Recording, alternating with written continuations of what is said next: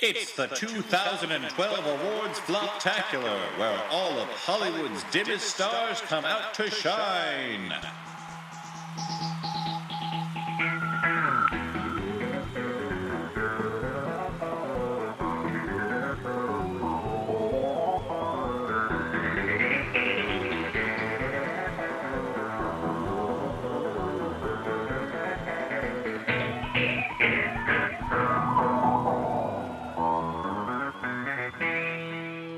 Hey everyone, and welcome to the Flophouse. I'm Dan McCoy. I'm Stuart Wellington. I'm Elliot Kalin. I said that the way you say Stuart Wellington. It's pretty good. Hey, it's the traditionally cursed Don't episode. say hey to us. What? Treat us like human beings. We're not animals. Hey, would you like some of this hay, Elliot? Hay? Yes, I guess I am an animal. I enjoy eating hay. So Because you're a ruminant. What? You eat it, and it goes into one of your four I have stomachs. I have a wife. I hardly call her a roommate. we live in the same place, but Okay, this is the worst who's on first ever. No, I was just saying that this is our... Four stomachs. Four stomachs. I thought that my four stomachs material was going to kill with you guys, but no. This is our awards Floptacular episode. Okay. and what's that mean? It means that it's the one episode a year where we don't watch a movie beforehand. We Any just at talk all. about the awards, the Academy Awards. What awards would those be?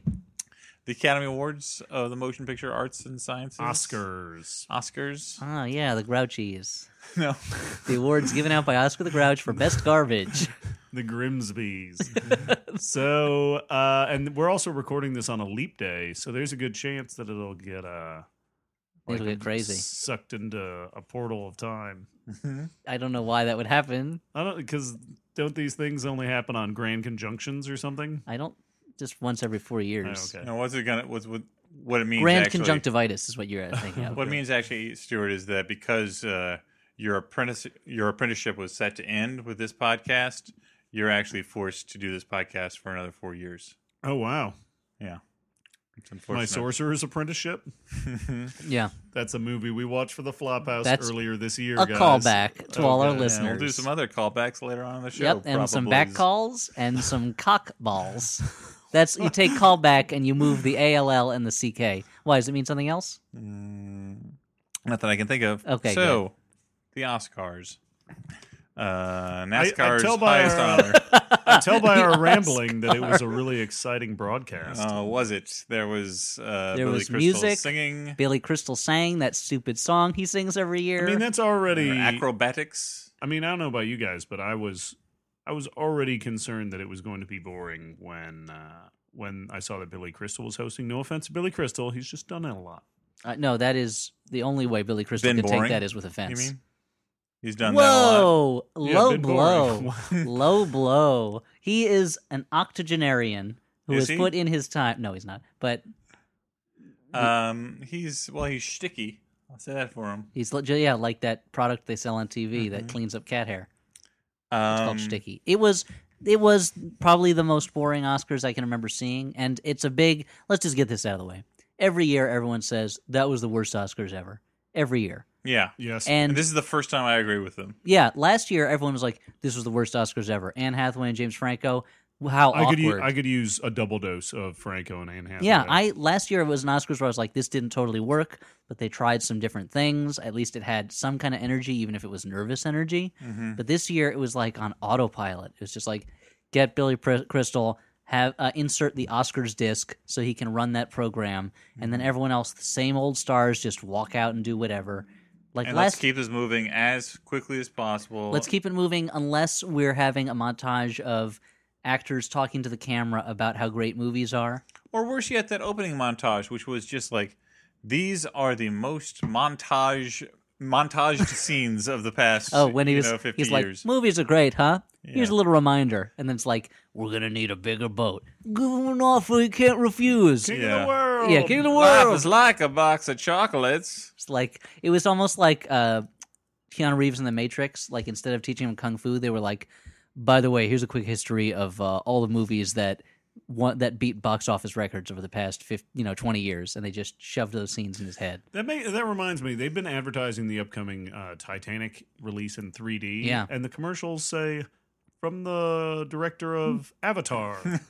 So they're using the biggest grossing movie of all time to promote the second biggest grossing movie of all time. Well, because there's a basically. generation of young, like teenage girls and boys, I assume, but mostly girls, who would want to see it, but who don't know James Cameron and don't know the old Blue Titanic. Aliens and Fern Gully and shit. And they're like, teach me about history. Teach me about boat sinking. Mm-hmm. Teach me about hearts and how they go on. Yeah. And about posing for nude pictures in the back of old-timey cars. I mean, if a new generation needs to learn about that. Introduces a new generation to Billy Zane, I'm all for it. Because you know what? He's struggling a little right now, guys. Yeah. No offense. He's not doing. This is not the age of Zane. Let's just say that. But yeah, it was just an autopilot Oscars, like super dull and super rote, and it was like these big stars would walk out, and it was like Tom Cruise, Angelina Jolie, like okay, like Robert Downey Jr. I feel like these are the same stars we see all the time in the movies, not television. And one of the things that was most exciting to me last year was when Kirk Douglas came out, and like everyone was like, "Oh, he looks so old. Why is he on television?" Yeah, and who like let Mumra out of his tomb? shouldn't he be fighting Lion-O? But that was me, and I was complaining the whole time. Really? Well, you did think it was Mumra. I was like, "Is that a Skeksis? Is this a thing for Jim Henson? What's going on?" But like, it was very exciting to me, at least, and I assume to old people, to see like you. Yeah, like me. People who are old at heart. To see like an old star who is genuinely iconic and you don't see that much anymore. Like he hasn't done movies since, what was his last one? Like Diamonds, whatever it was called, the movie he made with like Dan Aykroyd. Yeah. And there's the one he made with Jenny McCarthy. With Michael Douglas too. Maybe that was Diamonds. And he hasn't been in the tabloids lately for all his partying. No, well, because he's been recovering over the past number of years from a stroke, but so he hasn't been having like stroke parties. But where I guess you invite the Strokes to play, and but like wow, you do stroke parties a lot different than the way I do stroke parties. But it was really usually it's a party of one. But there was something that seemed waiter, party of one, please. Masturbating, party of one. You'll need to come by later on with your rag. Oh. What? Oh, what? You don't. I can't believe you do that. See, you have a perfectly good cat in your apartment. Why don't you just entice it over? Thank you, Stuart, for taking the heat off of me. Gross. So anyway, what I was saying about Kirk Douglas was there was something special about it. Like it's not someone you see a lot. And on Mark Evaniers' blog, he was talking about how like they needed what they could have like switched up the presenters, like have somebody you don't see a lot come out, and I think what he suggests, like Mel Brooks and Carl Reiner come out and present something, or like Roger Ebert comes out and presents something with his like computer program voice, just like something that would make it feel like a special event, like they're pulling out the stops and things you wouldn't normally see. You know. Well, speaking of the elderly, can I talk about the two things that? More about Billy Crystal? Yeah. Well, okay. No, can I tell you about the two things that actively angered me about this thing this year? Number one, it went on way too long. No, the opposite. Way past your bedtime. Well, once again, they snubbed Abe Vigoda. In the interests of speed, I guess, or maybe just trying to keep people young, they yet again shunted off the Lifetime Achievement honorary stuff. Yeah, to a pre-tape thing. So you just get like quick snippets of like James Earl Jones and what like the.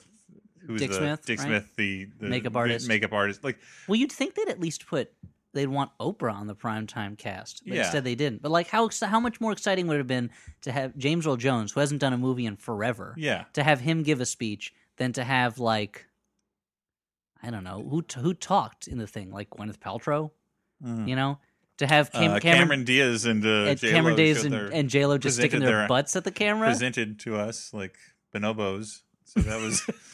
A thing, but also I didn't pay attention during that. So part. that angered me. Really, the part about women's butts you didn't pay attention to? You didn't pay attention. You didn't. I missed that part. But that was also the part where people were arguing over whether there was a nip slip on the internet. Oh no! I paid attention to that part. So what you saw was you were so busy investigating the nip slip. That exactly. Well, I was quickly live blogging. Do your eyeballs you were nip shut blogging. off when like the posterior is put? Yeah, of course it goes. Forth. I start playing old timey movies in the back of my head. Old-timey movies? Shutters Old come timey down. movies like Goonies and old-timey, yeah. Star Wars, Yeah, like- Episode 1, The Phantom Menace, The classics, in 3D. the canonical classics. Sure.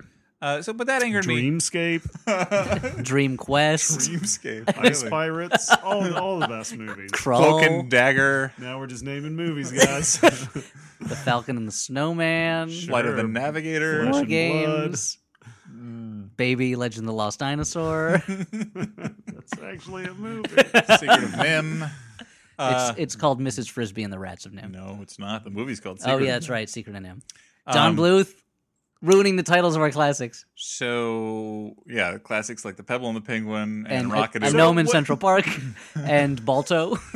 So, well, no, I agree with you. I think they could. It felt a little bit like the first time I went into a movie theater, and I went in expecting to see like the movie trivia and actually have trivia. Interesting trivia that you might not get. And instead, it was all just commercials for movies that are about to be released Oh, yeah. or currently in theaters. Or TNT shows. Yeah, and that's kind of how it felt. Like it felt like everybody that went up there was either had been doing stuff very consistently, or was super famous, or had a movie to plug. And Yeah. But also, I mean, like, you talk about, Elliot, how, like, the Oscars are really just an advertisement for movies. Yeah. And which they're they are. advertising it in, like, the most rote, cheap way. They're devaluing movies by putting, like, a slap of, like, gold paint over the movies rather than having it, like, gilded all the way through. Yeah, well, like, because- if they honored the actual idea of there being a history to the movies, that's more of an idea of true glamour, I feel like. But they're. and to present the next award, Ben Stiller and a can of Pepsi. You are delicious, Pepsi. Although And affordable. Ben Stiller and Emma Stone was one of the few times I genuinely laughed at something that was happening. Not because I Emma don't Stone know. was really it selling went it. on for a long time. Yeah, but she seemed to genuinely, like, she cared about the bit that she was doing. Like, everyone else, like, was selling out the bits, and, like, the bits are terrible. That's all. But she managed to almost make that work through the force of. And she's you know. pretty girl. She's got a pair of girl stones, Next, is she's what pretty girl next doorsy. I mean, Who did you live next door to? Emma Stone. Super I hot, guess. Yeah, I did, yeah, cool girl. Yeah. But the other thing Who fought zombies? yeah. The other thing that bothered me, though, was along the same lines, was the in memoriam. Like, the in memoriam looked like it was made on, like, an old MacBook. Like, you know, it was just like, Oh, MacBook Pro. yeah, but it was just white fade ins and fade out of pictures. Like, it was like halfway through before they showed any film clips at all. And there were very few film clips. I mean, they had a Through the lot of entire people that memoriam. in that listing that were not actors. And maybe they're trying to expand that so it's not And so that's the thing. actor focused. The which is content of honorable, it, but, they were a lot more people who worked in the technical side of movies, which is something I appreciated. but you can still show some of their work. I mean, that's the thing. Like, if you I guess care, so. like, That's if you true. care about what And their at least, work was, at least like, helps show to that. teach people who don't know who those people are what Yeah. they did. But I was just so happy that they ended on Elizabeth Taylor and not Whitney Houston. Now on know, that That's subject, fine, but as far as I'm concerned, the best part of In Memoriam is, like, you take a walk through people's work, like people who have left us. Like, this is the actual work they did, Like in Rocky that- Balboa, how he walks through his memories. Yeah, but this is why we're honoring these people. This is why we're remembering them. They did these things. But that section, and I agree with you. I would love it if the whole show was. I would love it if that was sprinkled throughout the show, and it was If just the whole show was just award, death, death, obituary, death. award, obituary. But to them, that is just an obligatory thing they have to get through. But that is the thing that, like, everyone every year actually cares about. Like, that is one part of the Oscar ceremony I that think people who are viewers actually care about. Like, whether they care about it, like, in the way that, like, you might care about it, you're like, okay, this is, like, movie history, or they just care about it just like, who's going to be in this year? I mean, you know, that's like, what who are they going to end on? I think you What, hit like, it when you said that's what reviewers care about. But Yeah. they're not trying to get reviewers; they're trying to get audience members because trying to get butts in the seats. exactly because the problem with the Those Oscars, butts are already in the seats, Stuart. The I mean, problem- like, they're honored to be there. the They're problem glad. with but the home butts. Okay. The Home problem Butts, with the Home Butts. Oscars, That's a great movie, by the way. Home Butts. the problem with the Oscars, 1983. as with the Emmys, is that these are not real award ceremonies. These are television Whoa, programs. whoa. Emmy winner Elliot Kalan. This is the Emmys. Now that I have two of them, I can tell you it's all fake. But these are treated like television shows that happen to be about awards being given out. Mm-hmm. And the important thing to them is not we're going to really honor the people who won tonight. We're going to honor this industry. It is we got to put together an Oscars that finally gets big ratings and that draws eyeballs and interests young people, and it's treated like a competitive television program. It does get good enough ratings. Like that's the thing. It gets good enough ratings that they haven't yet canceled it, but it doesn't get the ratings it got in the 70s or the 80s. But it's never going to. Like But nothing on television is. But like, they want it to. But nothing on television is. And like, frankly, at this they point, know that it doesn't get the ratings that it needs to justify the money spent on it by networks. Is part of it. Like to carry the Oscars or the Emmys used to be like a big thing. Like we got it this year, and now it's just like, oh shit, it's our turn, I guess. Well, all right, we'll run this turd. We'll make it happen. It's gonna smell no matter what. It's gonna stink. We just hold our noses and just put Billy Crystal out there and hope everyone forgets about it by next year. All right. Well, now that I've vented my spleen a little, like you guys can talk about something that's actually I was funny. going to say those vents are beautiful. Did you get those done recently? Yeah, I mean, Because I've been looking into spleen vents and they're very the expensive. thing is to like recess them so you don't really see them from the outside. Like Yeah, I had to look very closely. That's expensive BioWare. So on the like subject an of existence. what? On the subject of Whitney Houston, I was arguing with my buddies in the in the army. in the video game chat rooms. just kidding. But I was Just arguing. kidding, they're message boards. Yeah. I was arguing. So, I mean, she died right in 2012. She died right. Like There's it's a not woman like who's she been died. calling me saying she's Whitney Houston, and everyone thinks she's dead, but she's not. I didn't think her death fell within the Oscars category window. They always get the deaths aren't by the same deadlines that the movie nominees are. Okay. They always get in trouble. It's not because, like people need to die for a week in LA just to qualify for the Oscars. And every Okay. year, nice one. Sure. And every year they get shat on by somebody for forgetting someone who died like right before the awards. So I think they just err Like on when the they side forgot of Sarah Marshall. That was terrible. She Wait. died. She was not honored. That was a that year. movie. It's the name of a movie, Elliot. dying Sarah Marshall. Yes. Okay, well, I guess I lost the argument. So Noob Slayer 27, I owe you a Mountain Dew. Noob Slayer 28. I still stand by my point. But it hurt that this was an Oscars where a lot of the movies were not big movies. Like there were no Avatars. Avatars. There were no Titanics. Lords of the Ringses. There were no Titanics. There were no Inceptions. There were no Inceptions. No Dark Knights. Keep it up. I'll add letters into all sorts of words. Like Yeah, what you make fun of me for reciting song lyrics as if they were jokes. I'm just inserting extra letters into extra words. letters. Okay, The so words. we've Look, talked. we're none of us perfect. We've I'm talked just a little enough bit more about the perfect. telecast. Should we talk about nominees? Well, that's Yeah, what I was who won getting the into. awards? That's 'Cause what I was getting into. I'll tell you something. Rise of the Planet of the Apes should have won Best Visual Effects. Hey, let's all say I'm not sure I agree, but let's all say one positive thing about the Oscar telecast to kind of Okay. clear the air before we get to the nominees Sure. section. Clear that. And I'll turd start. smell out of the way. I liked the Christopher Guest bit until it went too long, Yeah. and I So, thought I thought a qualified compliment. and I thought Fred did Willard not was like very this. funny. In I it. did. I liked it. For some reason, it was less funny to me hearing the audience laugh. Like it was as if there was a laugh track to it. But I liked the I bit can in understand that. general. I thought it was. I liked the idea. I didn't think it really fit. There was no like the subject of that bit was totally inconsequential and had nothing to do with the rest of the. Hey, you know these focus groups? We've all dealt with them. Here's a little bit about focus groups in the 30s. It's Yeah. like, all right, is this not supposed to seem relevant? But I liked the idea of doing that kind of a bit.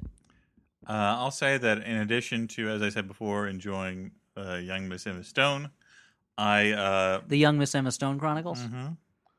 I didn't like Where he the practices CGI techniques before the. Before he puts them in movies, yeah. I didn't like the whole bit of like what are they thinking, but I did like the end where they just cut to Nick Nolte and he was like, Yeah. and Nick Nolte was red faced and laughing as if he was going to have a stroke right there. I did from like being too gravelly. I did like the interview with Nick Nolte on the red carpet where they asked him if he owned a crow, and he didn't know what they were talking about for a minute or two before he admitted that he does in fact own a crow. A crow like the bird? Yeah, the bird. Yeah, he Is got it he from a- the movie. Is he a maester? U-turn. Yeah, Ah. yeah. Is the I would thought you were gonna say, Dan, that you liked what why can I not remember his name? The winner for Best Supporting Actor, his speech. Christopher Plummer. Christopher That Plummer you was liked great Christopher too. Plummer's speech. That was the high point of the night for me. No, he was. I mean, we were talking about this at work. Like that's what the Oscars should be. It should be graceful old men. It should be hot young women showing off their gams and making jokes, and graceful old Englishmen. Yeah, being charming. Well, he's from Canada. Oh, that's right. He's Canadian. Which I discovered he just when seems English. When I accidentally tweeted that he was English, or not accidentally, I tweeted that he was English because he sounds like he's English, but he's Canadian. And you got dick slapped? He got slapped by Christopher Plummer with his dick. I fact-checked myself. Oh, okay. Because I was like, I'm he not sure about fax-checked. this. He checked his faxes, and it was one for Christopher Plummer saying, "Here's my birth certificate, just so you can say I'm Canadian, like Donald Sutherland." I appreciate the tweet, but I am a Canadian gentleman. And I think one of the things that did also bugged me about the awards was it felt like there was this feeling of like, finally Meryl Streep has gotten her due. She's finally won an Academy Award after all this great work. And it's like, she has 2 already. And it's like widely regarded that she's like the best actress around. What did she she have it for? She has one for Sophie's Choice. She has one for Sophie's Choice and she has a supporting actress one for Kramer versus Kramer. Yeah. Yeah. Thank you, Stuart. And she is nominated almost every year. She's nominated almost every year. Even when she's in doubt and doesn't deserve it. Whoa. Yeah. So like this idea, it felt like this idea that like, and maybe they were just trying to spin it so that people weren't mad that Viola Davis didn't win. Yeah. But it seemed like they were trying to put this spin on of like, finally Hollywood has recognized the eternally unrecognized Meryl Streep. I will say it's like there's not Susan Lucci. I will say on her behalf though that she is almost the female equivalent of Christopher Plummer in that she always has a very like funny and graceful. Oh no, yeah, speech. Well no, she's a class act, yeah. But yeah, I have nothing against her. It's not against her. Yeah, that I have. It's just against this like maybe even in her. It was somewhere in the intro for her. It was like she's been nominated all these many times since the 80s, and she's never won. It's like she has 2, like, and her reputation and her legacy are secure. There are a lot of people who are... She is the actress that every other actress pretty much wishes they were. Like, yeah. And have a career that's spanned this much time, especially for an actress, is really challenging. Yeah, and there are actresses like Rachel Weisz, who I like a lot, who at some point may be totally forgotten, except for the fact that she has an Academy Award, whereas Meryl Streep is not going to be forgotten. Like, her body of work will last on longer than probably any other actress working today. Luckily, movies like Dreamhouse come along to give Rachel Weisz a little bit of to work. really cement them. Yeah. Oh, man. But anyway, the nominees we're going to talk about. So I said, let's say one thing nice, and then I started complaining about a bunch of shit. So because I bring it up if only because there was a fair amount of dissent about the choices. There was no a lot nominations of for The Descent. Yep. Well, that was a few years ago. Well, no, let's nothing for best blind cannibal cave dwellers. Let's backtrack a bit, Elliot. What would you have had win best visual effects, if not? Either Rise of the Planet of the Apes or Tree of Life. Okay. Tree of Life, the creation of the universe sequences in Tree of Life were beautiful, and also you could tell done with practical effects. Yeah. They looked real, and a lot of those effects were like pouring liquids through other liquids and shooting it at the right speed, so it looked like clouds of stars and space dust. No, that was an amazing sequence. It was fantastic, and like as much as Rise of the Planet of the Apes was really good visually, I felt a lot of that was acting and not necessarily the effects, because the apes did not look like real apes. We can agree that like Hugo winning in that category is ridiculous. Weird bandwagon. It's ludicrous. I mean, Hugo winning in cinematography is ludicrous also. As opposed to Tree of Life. As opposed to Tree of Life, definitely, but even like a movie like Drive, which was not nominated, you know. Yeah. Like Tree of Life was a beautiful movie that was made almost entirely, except for like the dinosaurs and some things, with objects that exist in the real world. And I feel like a lot of the art of a cinematographer is taking reality and showing it in a different way. And Hugo is almost nothing in that movie is real, you know. Yeah. And there's so many shots of like the camera flying really fast into and out of buildings. Wit. Well, that's the thing. Sacha Baron Cohen is really good in that movie. Like, I would have rather seen him be nominated for Best Supporting Actor for Hugo than like Jonah Hill for Moneyball. You know? Yeah, but you hate Jonah Hill. I don't hate him. I just don't like him. Okay, fair enough. He's all right, I guess. I mean, I think that's a fair statement. Yeah. What, that I hate Jonah Hill? No, because I don't. That Sacha Baron Cohen deserved a nomination. I feel like he brought a lot out of what could have been a very flat character or very one-dimensional character, and like his, especially considering Borat and Bruno, like his acting in Hugo is so expertly like modulated and like Yeah, he's still a shaded. very eccentric, over the top character, but it's a believable human version of Yeah, that. he doesn't rely on like catchphrases or the kind of crutches he has in No, I Bruno think he's fantastic in that. I think he's great in Sweeney Todd. Like, Yeah, he is if good in I Sweeney had Todd. my Druthers. if I had my way, That's my nickname for the movie Smothers Brothers. Smothers Druthers. if I had my Elliot's nickname for the movie Brothers, I would see Sacha Baron Cohen in those sort of Peter Sellers supporting roles Yeah. in movies. So that you could watch a ton of movies 30 years from now that are not very good, but Peter Sellers is in them. Man, I tried to watch the Pink. Speaking of Christopher Plummer, I tried to watch the Pink Panther movie that he's in, That's a good one. which is one of the good ones. Yeah, that's the third one. That's a good one. and I still like I think it's the third one. it's like 15 Return minutes of the Pink before Panther. Peter Sellers shows up at the beginning of the movie, and then just any scene that he is not in is death. I don't know about he's still, death, but it's not. He's the only thing that holds it That together. movie is so slow. Like, that's the weird thing about, like, not just that movie, but I feel like a lot of comedies of that era. It's just like, Yeah, the okay, we're 60s. gonna have one comedic element of that, and then there's just gonna be like a regular movie around it. But we're not gonna make that movie as good because this is a comedy. So you're just gonna have to wait for that one funny guy to show up I again. mean, that was basically 60s comedies, Yeah. yeah. But Peter Sellers made a lot of movies like Smallest Show on Earth and Heavens Above or whatever it's called, where it's like you're watching and you're like, why is this even a movie? Like what? Like I'm glad Peter Sellers was getting a paycheck, and I like this character he's playing, but like, yeah, there's no movie here. There's like nothing going on. Well, best to go back to best supporting actor, that was a category that there was a fair amount of contention because both Albert Brooks Was not probably nominated. should have been nominated. He should have been nominated. Yeah. And I would argue I really like Patton Oswalt's performance in Young Adult. He was good in that too. Those were too widely. What? How do you feel about those snubs? I mean, Dan? I was gonna talk. You can talk, Dan. Who all got nominated? We got Nick Nolte, Christopher Plummer, Jonah Hill. Brad Pitt. No, that was for Best Actor. I thought he got nominated for Best Supporting for Tree of Life. Did he? Maybe. I know that what's his face, Max von Sydow did. Max Sydow von should Sydow. not have been nominated. I can say with authority without having seen that movie. Oh, I have seen it, and he is the best thing in the movie. What's this? Yeah. But he was nominated for Extremely Loud and Incredibly Crappy, Oh yeah. and he is the best thing in that movie. But Did he? I feel like that was a career nomination. Didn't Like he win Max von for Sydow is. Strange Brew for best? Yeah, I think he did. Best villain. Oh, you know what? He won won best. the He won MTV best Popcorn actor for Award. Needful Things. That's what it was. You're thinking of Mel. You're thinking of Mel Blanc's nomination for Strange Brew for their unseen father. But he. I think that was. I feel a career nomination. He's in his 80s. He's one of the kind of towering actors of world film from his work with Ingmar Bergman. So like, they were like, yeah, we'll throw him in.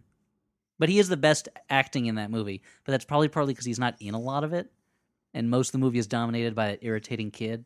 Yeah. I mean, I think that They should have nominated the dog from The Artist. Albert Brooks. No, they I shouldn't would have have. liked to have seen him in there. Albert Brooks definitely should have been and I liked Patton Oswalt's performance in Young Adult, but Albert Brooks' performance in Drive, again, like there's so much in that performance, and he does it in a way that always feels real the entire time. Yeah. Like he's the most, not being the hero of the movie, he's the most real and like most sympathetic character in the whole movie, I feel like. Yes.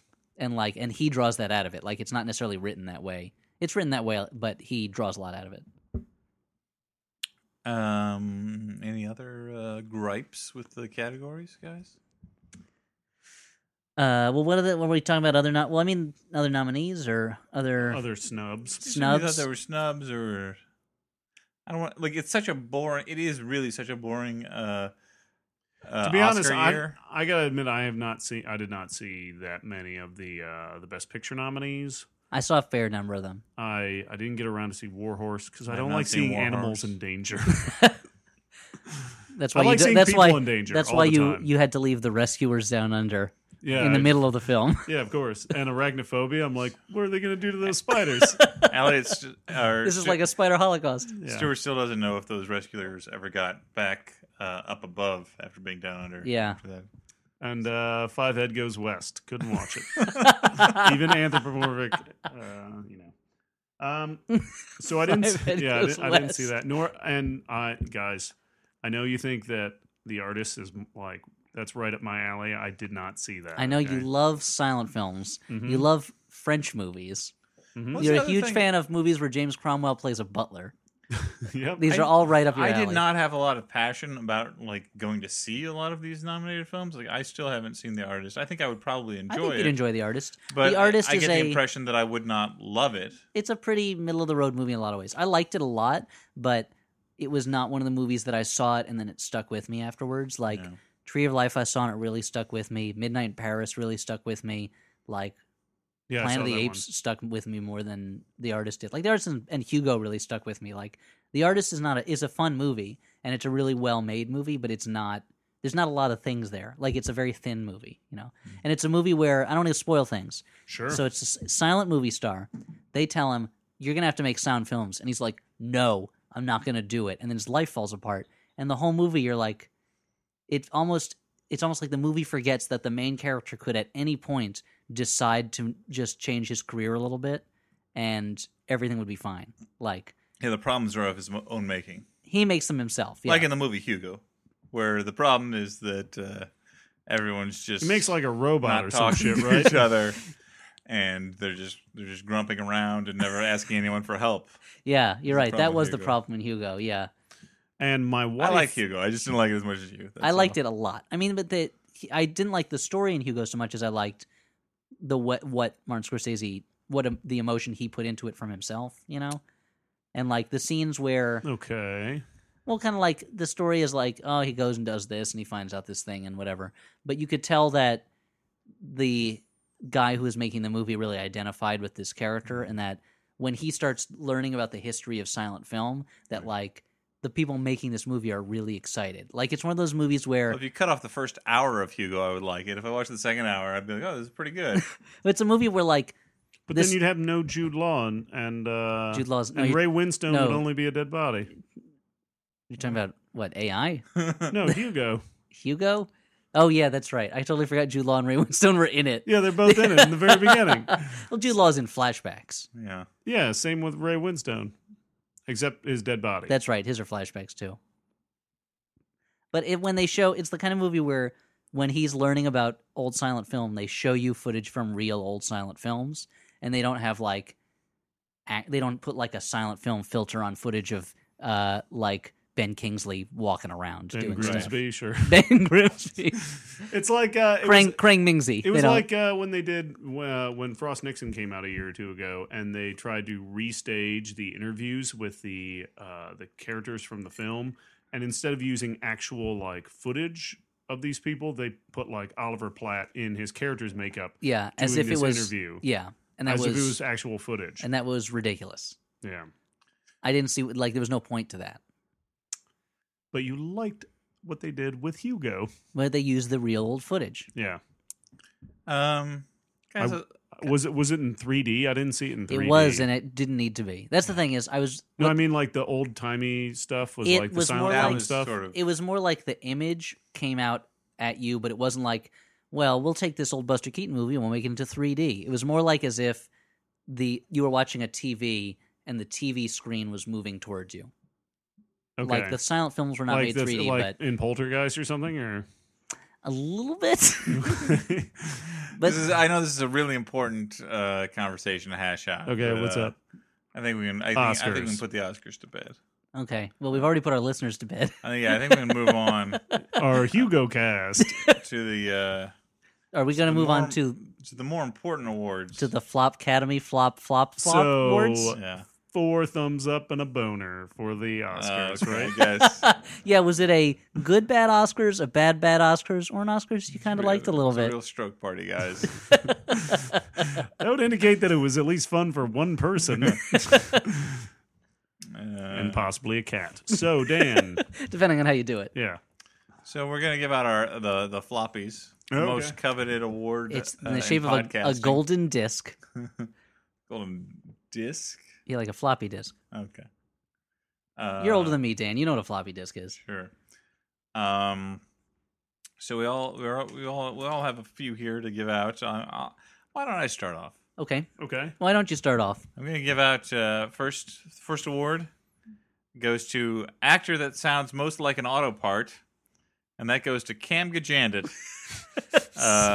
who also received the coveted Shredded Like Lettuce Award and the Josh Hartnett Memorial Award for Most Irritating Squint. So wow, so a good year for Cam. Cam really rolled through this year. For Cam. Strong year for Cam Gajandit. Gigandit?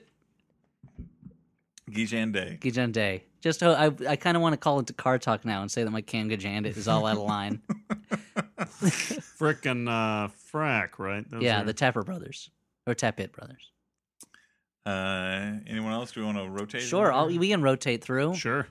My categories are a little different. I had best audience sympathy role reversal went to Green Lantern for making an audience of nerds root for a handsome jock who was about to beat up a brainiac in a wheelchair. Okay. So best audience sympathy role reversal. Green Lantern. And now being nerds, we really identified with that, right? I really identified with the horrific villain who's in a wheelchair. With the big lumpy with head. The gross mustache and a lumpy I think head. His name was Lumpy Head. What a great a lumpy head. I knew you'd be behind this. Lumpy Head is terrorizing the city. Where is Green Lantern? Lumpy Head is on a rampage. My first award is for most erotic, fully clothed sexual performance. Okay. And that goes to, of course, Nicolas Cage in Drive Angry. Yeah, it's interesting because Nicolas Cage won for my award for angriest driving for Drive Angry. Well, I mean, as long as we're giving Nicolas Cage plaudits out. It's not the only one I have. So. All right, well, maybe I'll save it then. Oh, no, you can go. I'm going to give the Cagiest Cage Award to Trespass Cage, which for me beat out Sorcerer's Apprentice Cage, Drive Angry Cage, and Season of the Witch Cage. I gave Best Hair to Nicolas Cage for all of them. Wow. Real sweet. Well, what kind of an award is that? It's a golden disc, right? Best hair. It's a golden disc, but it has a wig on it. It has a hideous wig on it. So Nicolas Cage for all of them.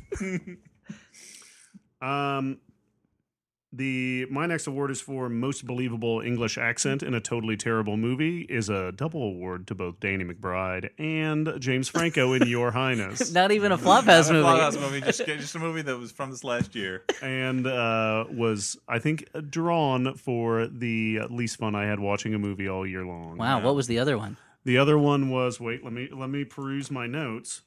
Oh shit! I totally forgot to write it down. So Your Highness is alone. The winner for least fun you had in a movie. Okay, well, that one. Actually, I'll give that an award just now for movie that was most sold on the presence of a butt in it. Now, no one's won that award since Entrapment. Not even a totally nude butt, just a butt and a thong. Entrapment won it with a butt that was through a pair of pants. Yeah. So. I think they tried to do that with that Scottish movie. What's the post-apocalyptic? Yeah, Macbeth. Yeah, you're not supposed to say. That post-apocalyptic one. Doomsday. Yeah, that's right. I mean, that's a great butt. I'll get on board with that one. It's a butt with an accent. Officially, the Assies aren't announced until next week, so let's stick with the Floppies. So this is the Golden Civ Award for movie I've most completely forgotten that we watched, and that goes to Beastly, which may just be because that was in the blooper episode. But still, almost completely erased from my mind, Eternal Sunshine style. So, yeah. Beastly. For a second, I thought you said Beasley, like That's Mrs. awesome. Beasley. I'd given that award to Skyline. Oh, yeah. Right. We watched Skyline. See, that's the reaction I was hoping for. I'm going to have to give it to Skyline also. I kind of forgot that existed. Here's a serious one. For Best Actor, I give it to Gary Oldman. Not for Tinker Tailor Soldier Spy, although he was very good in that, but for the moment in Red Riding Hood when Lucas Haas asks if he can touch Gary Oldman's sword, and Gary Oldman goes, no. As if he's barely thinking about it and he's already leaving the conversation. No. He's a real pro. That was a beautiful moment in a movie otherwise terribly boring, except for the existence of a giant cast iron elephant that people were burned to death in. Hey guys, I wanna calm things down a little bit Okay, and let's go take back it- to something that we taped earlier in the day. Okay, this is for the Lifetime Achievement Award for longest movie we ever watched for the Flophouse, and that goes to The Happiest Millionaire. Yeah, well earned. Well earned. It was very long. Due, I think is the term. It was due for that award.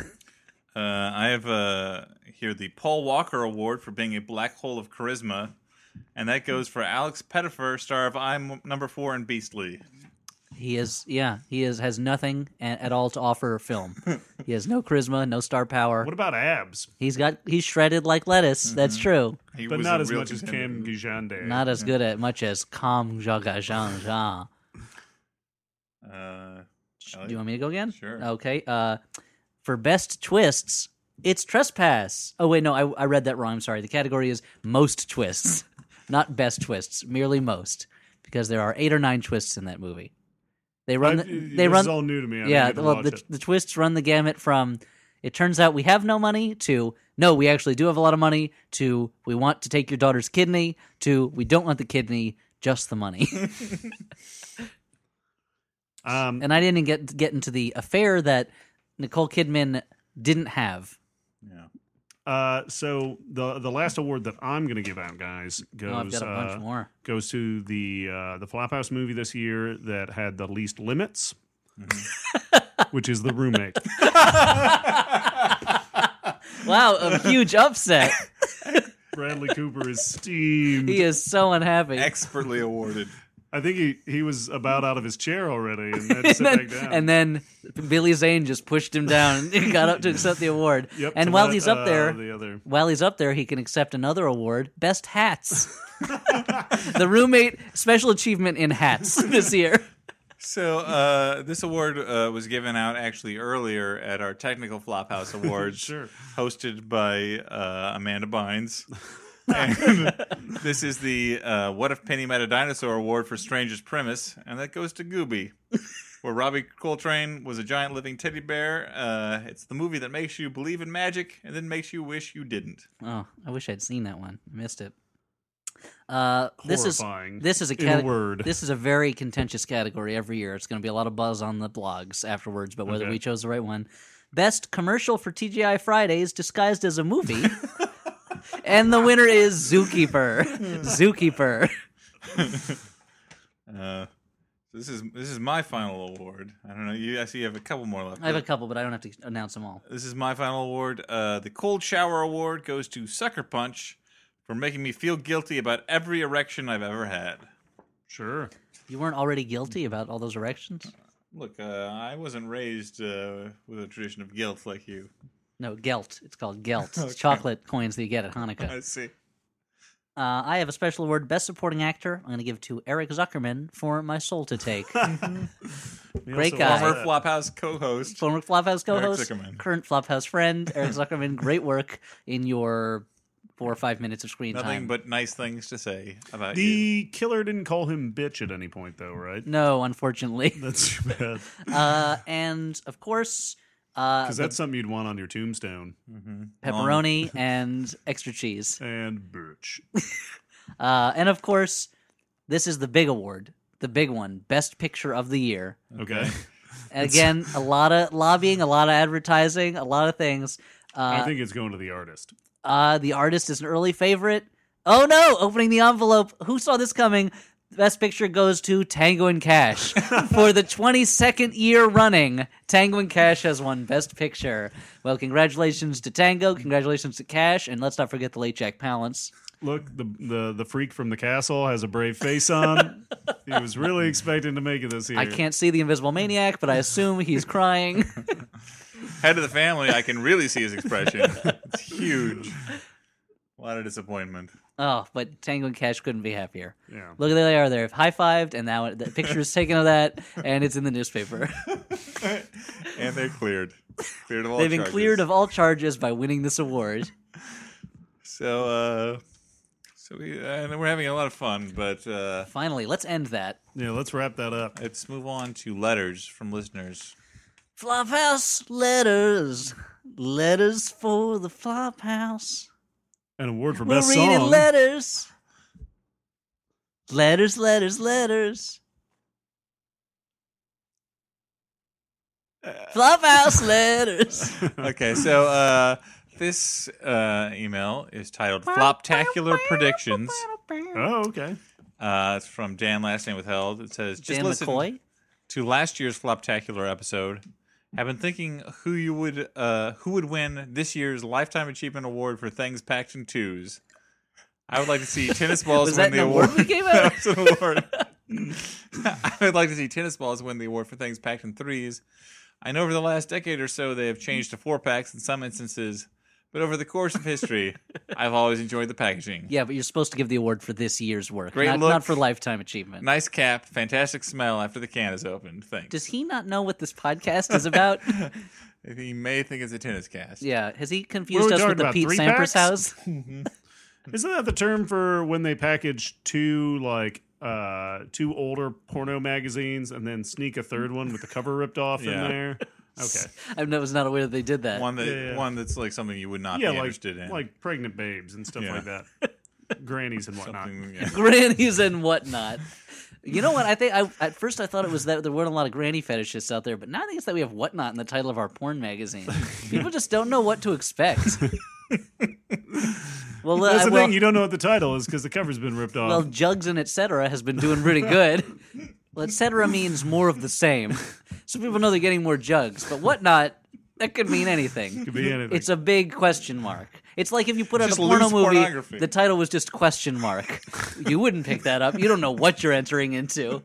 There could be anything between those covers. If there's anything That requires a lot of years in the trust. pornographic industry is that people have very specific fetishes, things they're into. And they do not want to be surprised. I don't want to be looking for a picture of an anthropomorphic dolphin having sex with an anthropomorphic fox. Turn the page, there's a granny there. I don't want to grab back completely a porn. human, shot very photorealistically. I mean, This is why granted, anthropomorphic. this is why our twin experiments, porn grab bag, huge failure, and barely legal and miscellaneous, huge failure.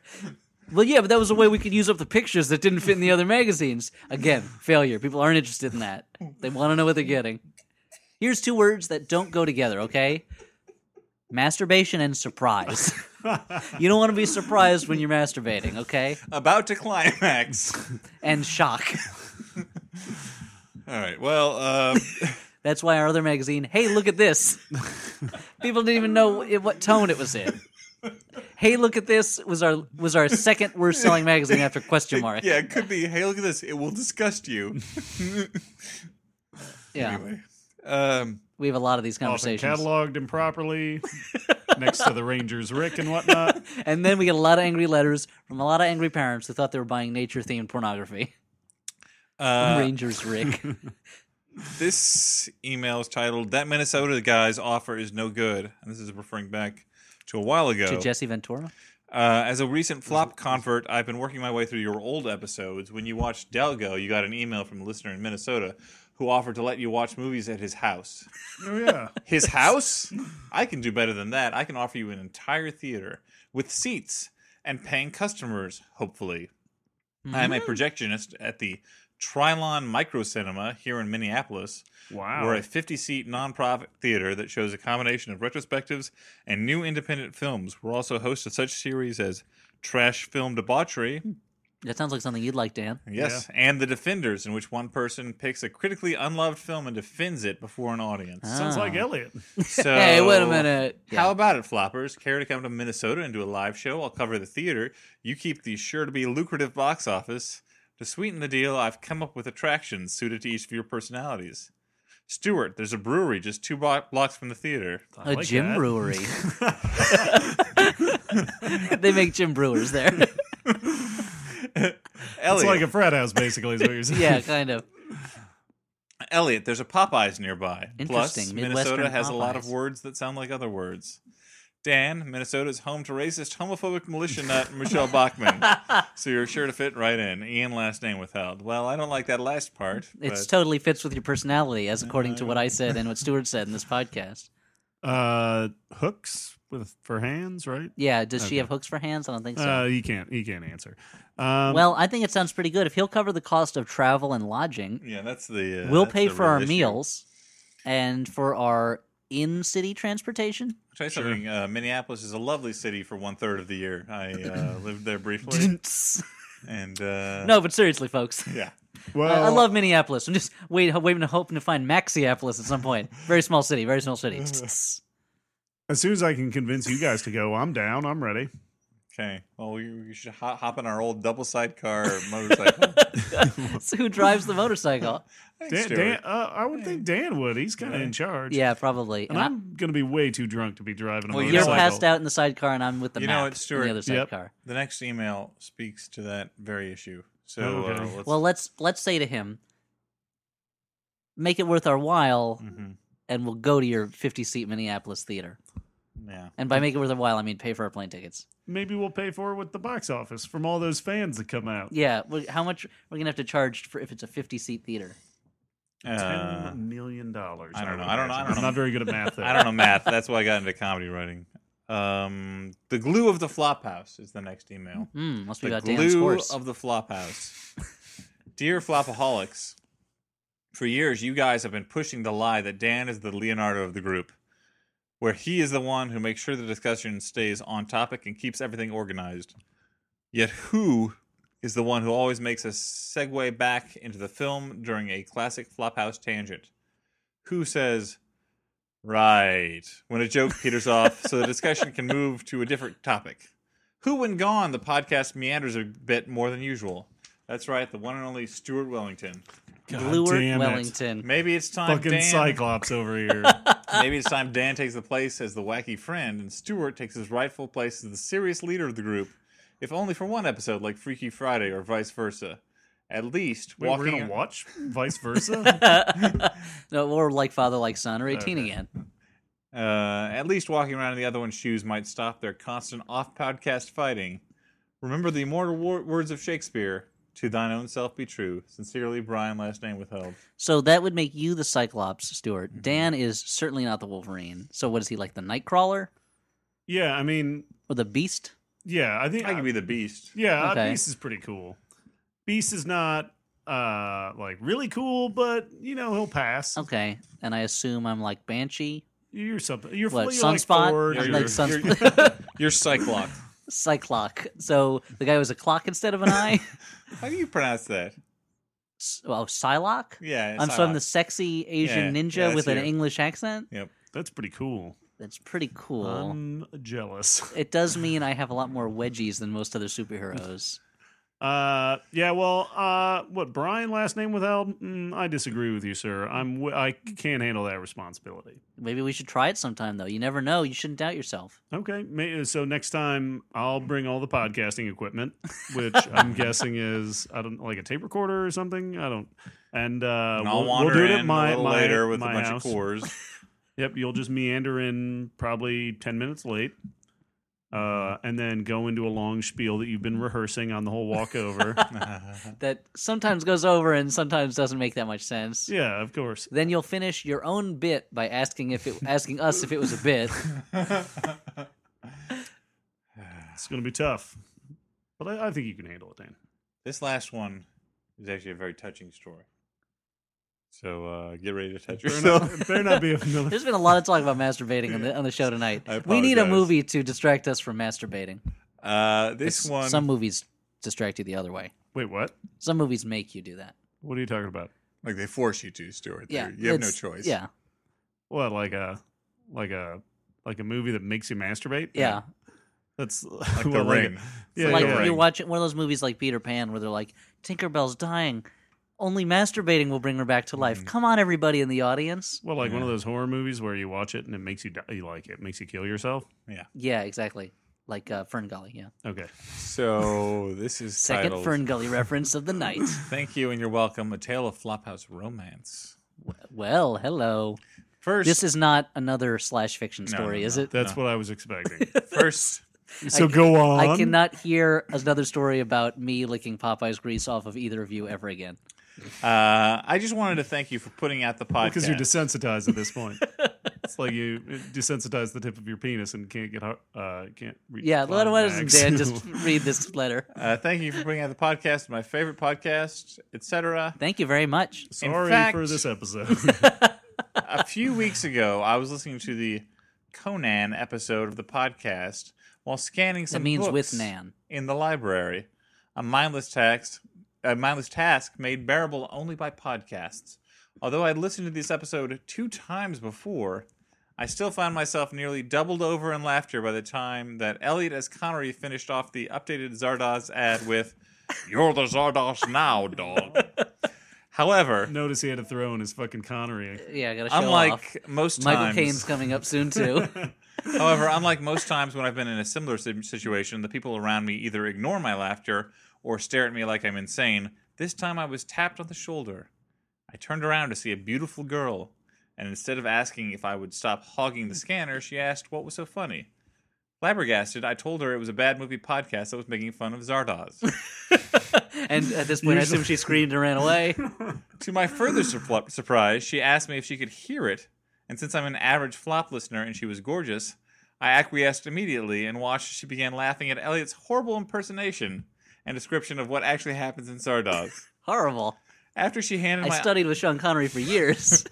After she handed my iPod back to me, we began talking about other bad movies we both liked, and both realized that we didn't have any friends that wanted to go to a midnight showing of The Room later that week.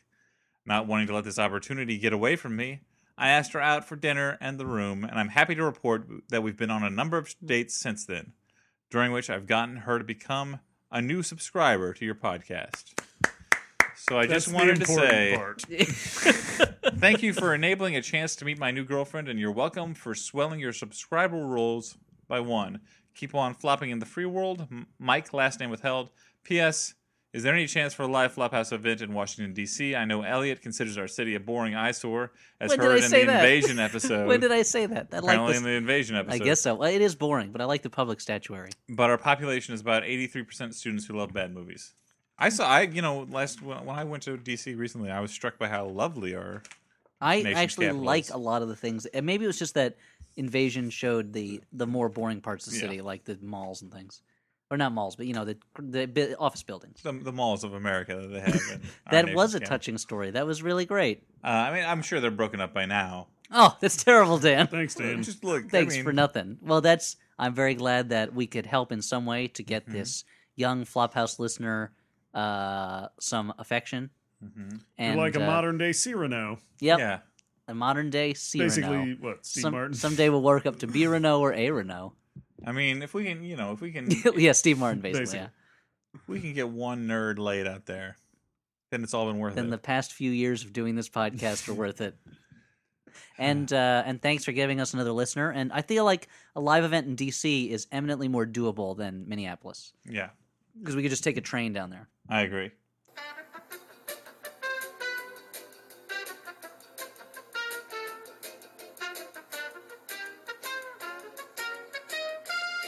And that's how they make honey. Oh, no kidding. Yeah. So we should now go on to Bees, really? Yeah, it's made with bees. No kidding. It's all bees and beeswax. This is a joke Funny, that it's You're going to cut out. it's So. not going to play on the air because the whole point was I stopped the tape to save it, and But then you're explaining it now, so Well, we it's in can there. we can There's- pick up from where we left off then. Well, like I think we could Washington D.C. screening would be eminently doable if someone in Washington D.C. wants to do some of the legwork and figure out where that could be done. Then that would be a cool thing to do. yeah. And if this relationship survives a little longer too, I'd love to hear it. Yeah. Wait, you love to Wait, hear the what? relationship? No, I want to make sure that You are sick. So Yeah. you heard him. You heard him, Flophouse fans. Make a tape of you having not- sex and send it to Pervisoid not say that. #1, Dan McCoy. I did Mr. not Your ask for girlfriend's photos. butt looks nice, McCoy. wife. Your wife's butt looks nice. I was Come on. I was going through our old. You didn't our- like his girlfriend's butt, is what you're saying. No, Yeah, what's wrong with his girlfriend's butt, Dan? Oh God! I just want my cynicism to not be borne out. I was know going through whether this previous- this relationship survives. I was Sure. going through the previous year's Flophouse episodes in preparation for this, and I went back and listened to the controversy over the you asking if that was the guy's wife in the video. Look, people want to know. People named Dan McCoy who are pervs want to know. I'm a person. You're taking that away from me, Elliot? You're you dehumanizing me? Only in that you're a pervisoid. A robot cyborg designed to be a pervert. Sexuality he's a is three-dimensional pervisoid. Of being a Yes. human, Elliot. Just because you're uncomfortable with it doesn't mean that it's not a valid... I'm totally comfortable with it. Yeah. So send in that lick tape. Popeye's grease off anybody's hands. But yeah, we hope you're still together and keep on rocking in DC. Okay. So this is the part where we normally make recommendations, but because this is sort of a end of the year retrospective, I thought The we same could maybe place everyone does their end of the year retrospectives in February. that's- On Leap Day. On Leap Day. It's not miles off. I mean, some people will do it on in January after the year is actually over, rather than trying to jump the gun and do it in December like everyone else. Wow, you really thought about this. It really makes you mad. But no, I just like we should talk about a couple movies maybe from the last year that we enjoyed, and we don't need to do maybe full recommendations. We can just rattle off a couple. Yeah. Sure, yeah. But Elliot, why don't you go? Why don't you go? That reminds me of a movie I really enjoyed this year. A little movie called Hugo. Dan? All right, man, I'm just gonna go off. Well, I actually didn't see. I saw a lot fewer new movies this year than I usually do, and I think just because it was a busy year and there wasn't a lot in the theaters that was like really driving me to go see it right away. So I feel like I don't have a lot to recommend that are not already well-known movies. Like I wish there was some like indie movie or foreign movie I saw that really was really amazing, and I want to tell everyone about it, but I didn't. But speaking of driving me to the theaters to see stuff, here's another movie I liked this year. Drive. Okay. It's a really good segue. So much better than what I got prepared. Well, let's hear it, Stuart. Okay, well, yeah, I have a pretty short list because I think I'm in the same boat as Elliot. I just didn't get out to the theaters as often. I was going through my list. I keep a list every year of the movies I've seen that year, and I saw way more movies for the Flophouse than I did like in the theaters. Yeah, movies I wanted to see. Well, there was two big budget movies that I thought were really good at what they were trying to do, and that was Transformers 3, Girl with a Dragon Tattoo, and Mission Impossible: Ghost Protocol, which in a way they kind of both remind me of each other. Like they were both very, very good at being either an action movie or a thriller, and I think all the elements kind of combined in all those movies. Like the sound was great, the direction was great, and I think in both cases it was primarily due to a great director. and Mission Impossible had a good script. Like it was a pretty tight, quick-moving script.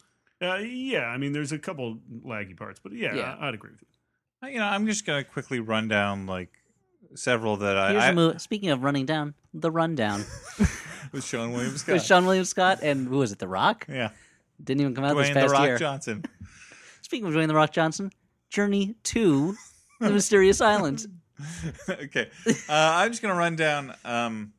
I have more on here, but you know what? I'm just gonna run down a few that either I feel were underseen or slightly underappreciated. And in that category, I would put Burlesque. I would put Win-Win, Super 8, Attack the Block, the Fright Night remake I enjoyed, Red State, and The Adventures of Tintin. You should have said Tan-tan?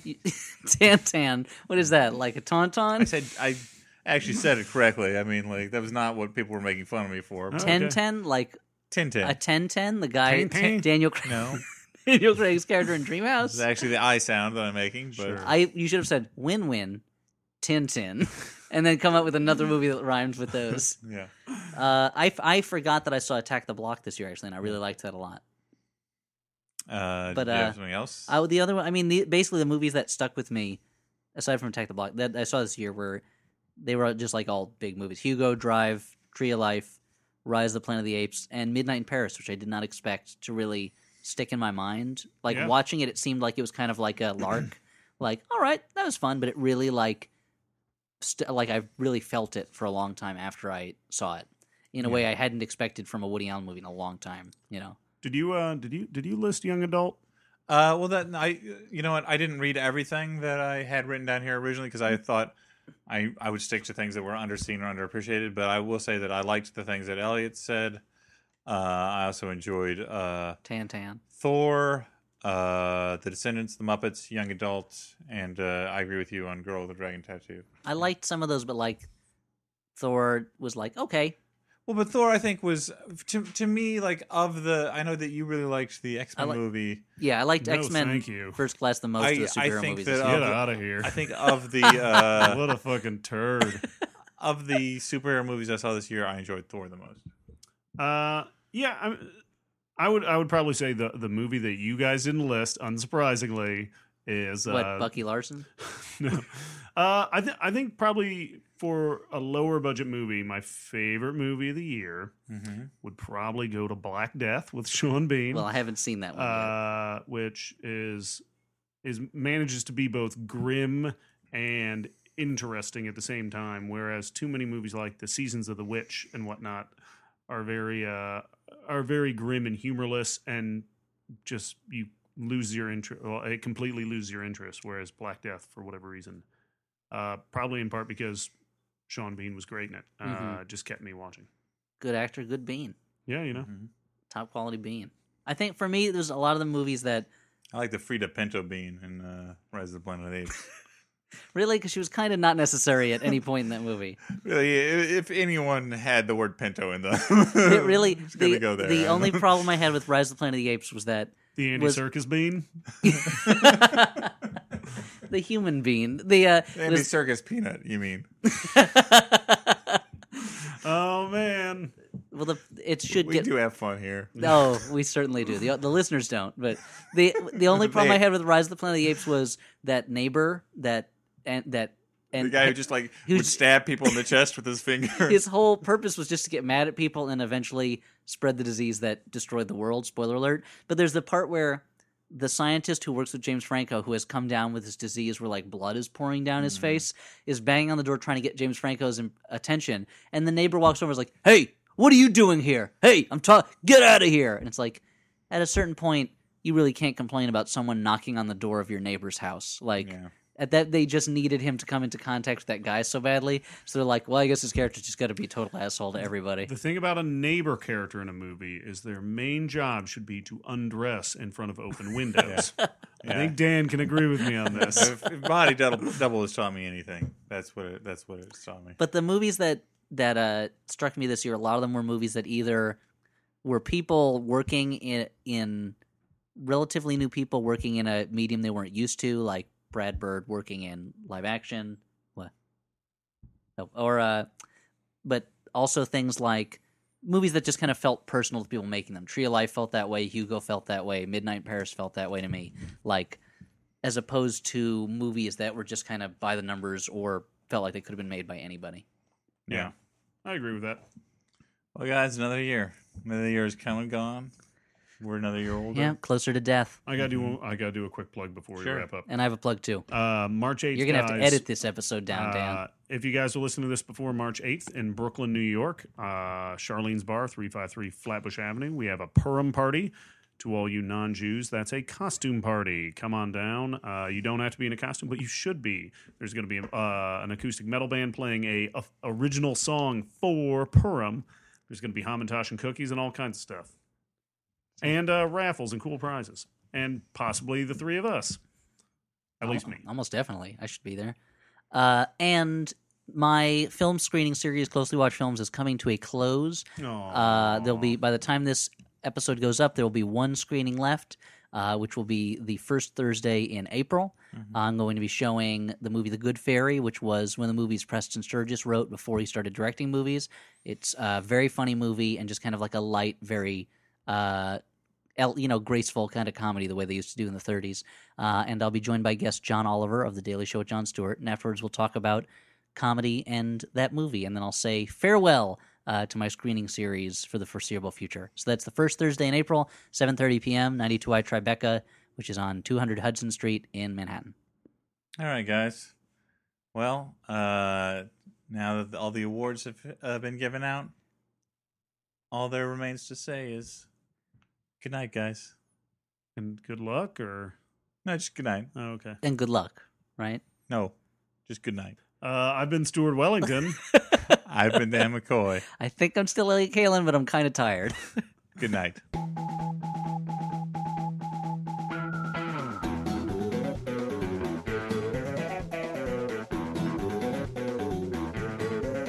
Yeah, but talking into a microphone, I'm probably the least Oh experienced. yeah, maybe that's true. Just trying You to know, because maintain. you were in that 80s hair metal band. Yeah, and of course Dan did Elliot had and Motley Crue, I Dan believe was has the name had of to the band. testify in so many trials. Elliot and Motley Crue, they kicked me out, assholes. Yeah, Just they called it said you Motley partied too Crue. much. They said it was too hardcore for them. Yeah, You I was too much took of a all the wild names. man. You had too much hepatitis.